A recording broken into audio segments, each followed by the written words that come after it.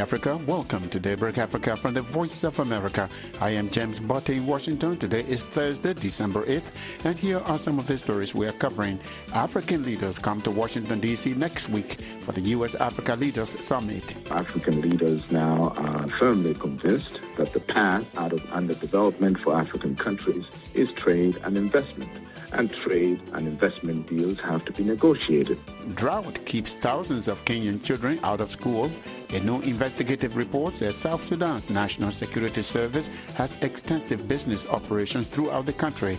Meanwhile, South Sudan's ruling party endorses President Salva Kiir as its candidate in the 2024 presidential election. The External Political Bureau decided to nominate Comrade Salva Kiir Mayardit as the sole candidate and consequently the presidential flag bearer in the national elections. And Cameroon hands over road construction to the military following separatist attacks and abductions. Those stories and more are coming up on Daybreak Africa.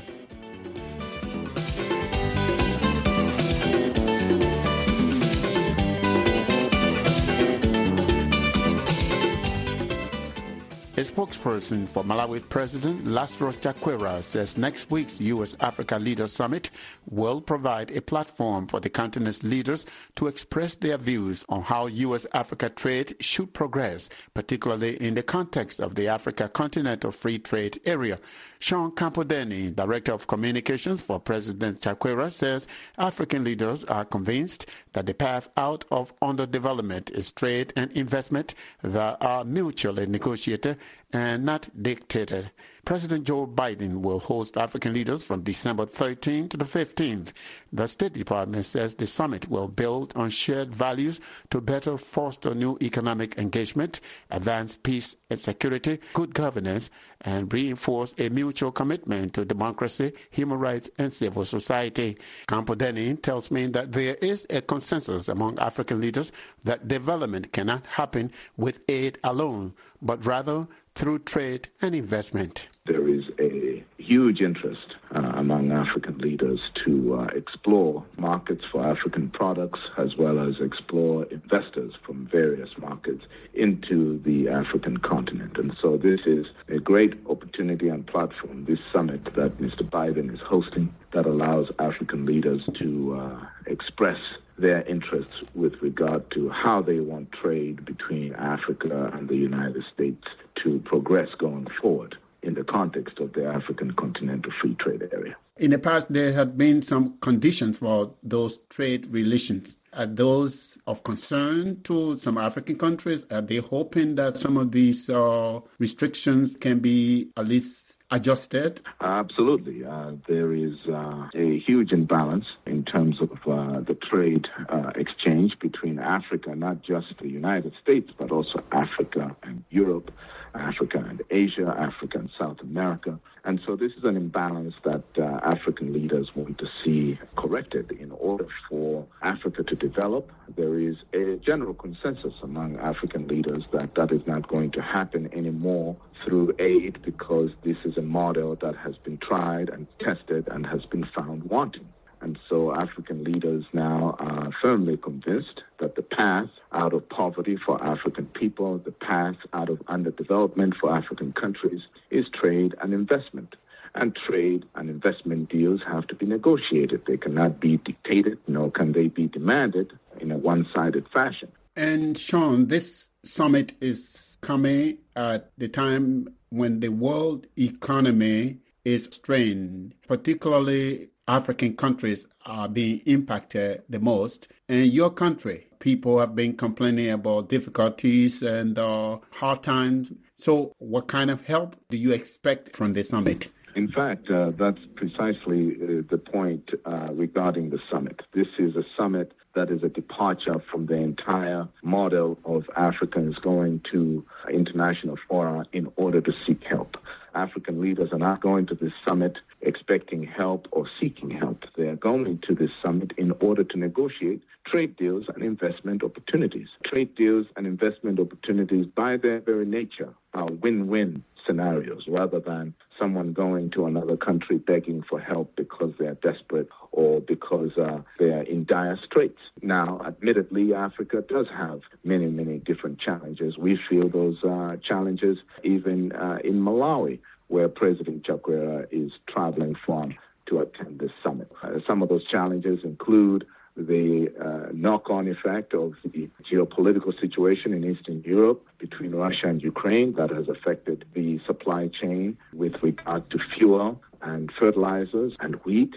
And this has sent prices for basic commodities across Africa skyrocketing. The same thing can be said about the knock-on effect of climate change. So those are the sort of four where African leaders can talk about various kinds of help. But this summit is not about Africa seeking help. It's Africa seeking opportunities that are mutually beneficial between African countries and the United States. Because when you're making an investment, you do it because you believe there is going to be a return on your investment. But African leaders, especially the Malawian president who is traveling to represent Malawi's interests, is doing this in order to negotiate on an equal footing for a stake in the investment flows that are coming from the United States. Sean, thank you very much again. And once again, welcome to Washington, D.C. Thank you, James. Sean Campodeni is Director of Communications for Malawi's President Lastro Chakwera.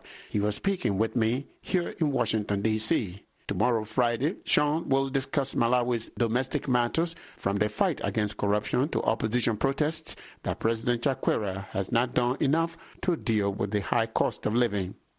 The South Sudan People's Liberation Movement has endorsed President Salva Kiir as its presidential flag bearer in the country's general elections expected in late 2024. The announcement came at the end of a 3-day meeting of the party's lawmaking organ, the National Liberation Council. President Kiir welcomed the decision and pledged to work to unite and develop the country. For VOA News, Wake Simon Wudu reports from Juba. The SPLM Political Bureau decided to nominate Comrade Salva Kiir Mayardit as the sole candidate for the position of chairman of SPLM during the 3rd SPLM National Convention and consequently the presidential flag bearer in the national elections at the end of the transitional period. That is Akol Paul Cordit, the SPLM's first Deputy Secretary General for Political Affairs, an organization announcing the National Liberation Council's nomination of President Kiir as the party's presidential candidate for the general elections. The elections are to be held at the end of the transitional period in late 2024. This is a collective decision of the SPLM Political Bureau. That tells you we have no candidate, none other than our chairman in the Political Bureau. Party members welcomed the announcement with a standing ovation. Eastern Equatoria State Governor Louis Lobong Lojore seconded the endorsement on behalf of the Equatoria region. I would like to raise emotions of secondment of what the National Political Bureau decided to nominate Comrade Salva Kiir Mayardit as the flag bearer for the coming general election. Giving his acceptance speech, Mr. Kiir happily welcomed his endorsement as the SPLM's flag bearer. I accept your nomination. I am humbled and honored by your decision to nominate me for these two important tasks. That is, to be the only sole candidate in the forthcoming convention and becomes also the flag bearer for the SPLM party in the general election. Among the resolutions passed during the meeting, the NLC said the Arusha Agreement reached among the factions of the SPLM in Tanzania in 2015 has been completely implemented. Another resolution approved key documents of the party on financial management and a code of conduct and discipline. The party also established 11 national committees to strengthen its governance policies. The National Liberation Council also called on breakaway parties, including the SPLM-IO, to relinquish the acronym SPLM and leave it with the mother party, the faction Kiir leads. Cordit warns that the SPLM could take the SPLM-IO, which Riek Machar leads, and other parties to court if they continue to use the acronym. In closing the NLC meeting, President Kiir pledged to stabilize the country and called on the South Sudanese people to work harder to build the country. All of us, if we unite, we live fighting among ourselves and we work together, I believe we will be great people. South Sudan is due to hold its first elections in late 2024, according to the new roadmap for implementing the 2018 revitalized peace agreement. For VOA News, I'm Wake Simon Wudu in Juba. A new investigative report by the Sentry says South Sudan's National Security Service, the NSS, has established control over the country through extensive business operations spanning the oil, financial, and media sectors and using surveillance, repression, and extreme brutality. The report documents more than 120 companies in which powerful NSS personnel hold shares and enjoy regional and international connections. Sentry researcher Lali Ahmed says the government of South Sudan should close all NSS detention centers and investigate allegations of torture and sexual violence. She tells Nabil Biagio the U.S. and international actors, as well as financial institutions, must also identify accounts held by NSS personnel and target them for sanctions. We came away with a vast network of companies with NSS shareholders across key sectors ranging from media, logistics, natural resources, to publishing, export, import, etc. And what our investigation revealed is that the NSS in South Sudan uses a two-pronged strategy of state capture and repression to maintain the status quo. The NSS was established in 2011 as an advisory and information gathering agency. But you seem to suggest that it has overstepped its role and its mandate. Please explain that. I think it's really a question of who is being surveilled. When it's threats to security that are being surveilled, that's one thing. But the NSS does take it a step too far because the NSS surveils civilians, journalists, and civil society actors.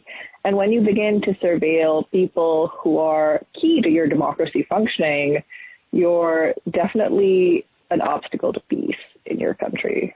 You named individuals and business entities that are key actors which drive and serve the work of the NSS in South Sudan. Let's highlight some of them and their roles. Right. So in the report, we talk, of course, about Nicole Korkuch, the Director General of the Internal Security Bureau. We talk about Akot Lualarech, who is a close associate of Salva Kiir. We talk about Jalpan Obaij, who's a legal director for the NSS. And these are all fairly senior, not only in the NSS, but also just generally in the politicking in South Sudan. But there are a number of other people that we name as well. There's Napoleon Adok Gai, who is an NSS official, who also is involved in the Ministry of Communications. There is Urjok Bullen, who's an NSS official, but was the interim director of the National Revenue Authority. And so in the report, we really try to show how NSS officials are incredibly powerful, not just in the security state, but also in every aspect of South Sudanese life. NSS's expansive role, as you say in your report, includes media repression and controlling narratives. Please elaborate on that part. So they do that in a couple of ways. Firstly, journalists in South Sudan really aren't able to operate freely. They live in constant fear of the NSS. The NSS's involvement with journalists ranges from small things like confiscating their recording devices and stopping them from reporting on specific happenings, but it also gets pretty extreme in that journalists are often harassed and intimidated. They're often just picked up and detained for an indefinite period of time without any understanding why they're being detained or a fair trial. And in this type of environment, when journalists not only aren't able to do their job, but are also worried about their personal well-being and their families, you really don't have a space in which free press can operate freely and in a way that supports democracy. They also have a pretty big footprint in the media sector. In your recommendations, you have a message for the government of South Sudan and one for the international community as well as financial institutions.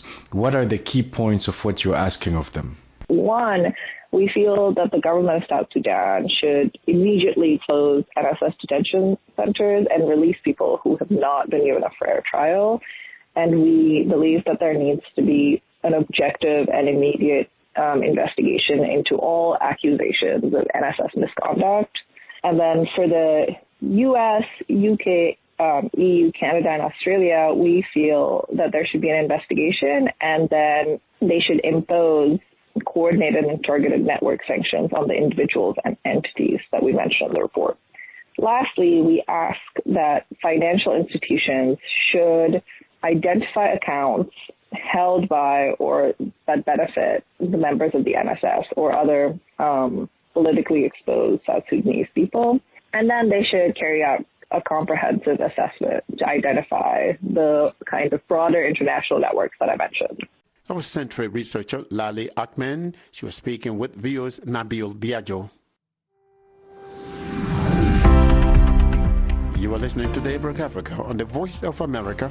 I am James Barty in Washington. Today is Thursday, December 8th. For more Africa news and features, visit our website at voaafrica.com. Connect with us on all social media platforms. We are on Facebook, Twitter, and Instagram. Over 3.5 million children in Kenya will not be in class when schools reopen in January due to drought. This, according to a report by the organization Save the Children. It says a study by the Global Out of School Children Initiative shows that there are more than 2 million children between 4 to 17 years old that have been out of school since 2021. At the same time, the government of Kenya has abolished primary school boarding schools, which they say denies children an opportunity to connect with their parents. Maureen Ojiambo reports. Kenya's National Disaster Management Authority projects that an additional 1.6 million children are at high risk of dropping out of school when classes begin again next year and as hunger crisis worsen. A report conducted by the authority says areas in arid and semi-arid regions of the country are the most affected. A survey by Save the Children in June on the impact of the drought in 17 counties showed a significant decrease in school enrollment. 52% of the schools in the study showed the drop in attendance affected early childhood, primary, and secondary education. The survey attributed the drop to inadequate or lack of school meals and teachers, poor learning environments and infrastructure, resource-based conflicts, and climate-related emergencies. David Tumwesije is the Global Advocacy Manager at Save the Children. So Save the Children is really passionate about ensuring that children's rights are front and center of what we do. We consider ourselves a child rights organization, and anything such as the hunger or the climate crisis that affects children is very dear to us. And so we've been talking and working with colleagues in the region, including the World Bank, UNICEF and WFP, on how to respond to these interconnected crises. In northern Kenya, where drought is severe, many parents are not able to pay school fees as the majority have lost their source of livelihood. Their school-going children are forced to stay at home to help their parents take care of livestock and carry out other domestic chores. The message says more than 116 million children in Eastern and Southern Africa are affected by both conflict, hunger, and climate change. So we recently launched a report which actually was anchored into consultations with over 50,000 children globally to discuss how they are being impacted by the climate and inequality crisis. And of course, for the Horn of Africa, this was very relevant because within the Horn of Africa, several countries are struggling with the climate challenge. Save the Children says every minute that goes by means more children's lives are increasingly at risk. Many are missing out on education, leaving them more disadvantaged. On the other hand, the government of Kenya has banned primary school boarding schools from January next year. It's a move that will affect thousands of children. Kenya's Education Principal Secretary Belio Kipsang says that parents who send their children between 4 to 14 years of age to boarding schools are failing to take responsibility for raising their own children. And the first 9 years of our learning between grade 1 and grade 9, the direction that government will be taking is day schooling. You know, this country is one of the rare countries where 28% of our children are in boarding schools. Globally, rarely will you get any country that goes beyond 15%. So we need to start socializing ourselves that we need to be with our children. And the only way we shall be with our children is for these children to be in day school environment. The move has elicited a lot of reactions from Kenyans, particularly parents and school owners who have been caught unaware barely 6 weeks to school reopening. Meanwhile, Save the Children is calling on the government to ensure the efficient management of school feeding programs during the drought, as most children depend on them. Reporting for VOA's Daybreak Africa, I am Moreno Giambo in Sacramento, California. Cameroon's military has taken over the construction of roads linking the troubled western regions to Nigeria after what it says were repeated separatist attacks. The military says the rebels abducted 8 people this week, including road workers who were abandoning work due to insecurity. Moki Edwin Kinzeka reports from Yaoundé, Cameroon. Cameroon says scores of government troops and road construction equipment of its military engineering corps are moving from Yaoundé to at least 6 western towns and villages on the border with Nigeria. The equipment that departed the capital Tuesday includes loaders, bulldozers, dump trucks, and compactors, the military says. Defense Minister Joseph Beti Asomo told Parliament this week that President Paul Biya ordered the military engineering corps to take over construction of the road linking the Kumba and Ekondotiti districts. Asomo said a majority of civilian road construction engineers abandoned work following repeated armed attacks and destruction of equipment by separatist fighters. He says army forces are capable of taking over the work. Le génie militaire est une formation opérationnelle. Asomo says besides its regular participation in combat operations, forces of Cameroon's military engineering corps are trained and have a wide range of experience in constructing public edifices, including buildings and roads. He says only Cameroon's President Paul Biya, who is Commander-in-Chief of the Armed Forces, authorizes the military to construct roads in areas deemed necessary or where there are armed conflicts. The road is part of the government's efforts to reconstruct the western areas devastated by the separatist conflict that has claimed 3,500 lives and displaced 750,000 people. The government says 8 civilians, including road construction workers, were abducted by separatist fighters from a bush on Monday in Ekondotiti. Separatists have claimed responsibility for the abductions but have not made any request for ransom, as is usually the case when workers are kidnapped in Cameroon's western regions. Mokete Ekoko is a traditional ruler in Kumba. He says when constructed, the road will increase trade between Cameroon and a market of 180 million people in Nigeria and reduce poverty in border towns and villages. He says he is happy that the military is taking over the construction of the road. This is the most important project for the time being to take us to the next stage. And that's why we, the chiefs, we take it so importantly. We take it so seriously, and we want the authorities to know that we are thankful. The Cameroon military says civilians should denounce fighters hiding in the community and harassing civilians. The military says it will assure the safety of people and property in the area and complete the 60-kilometer road in less than 3 months. Moki Edwin Kinzeka for VOA News, Yaoundé, Cameroon. And that's it for this Thursday, December 8th edition of Daybreak Africa. We thank you for being our guest this morning. For more Africa news and features, visit our website at voaafrica.com. Connect with us on all social media platforms. We are on Facebook, Twitter, and Instagram. We are also on YouTube, where you can watch our TV shows, Africa 54, Straight Talk Africa, and Red Carpet. On behalf of the Daybreak Africa crew, I am James Botti in Washington saying, have a great day.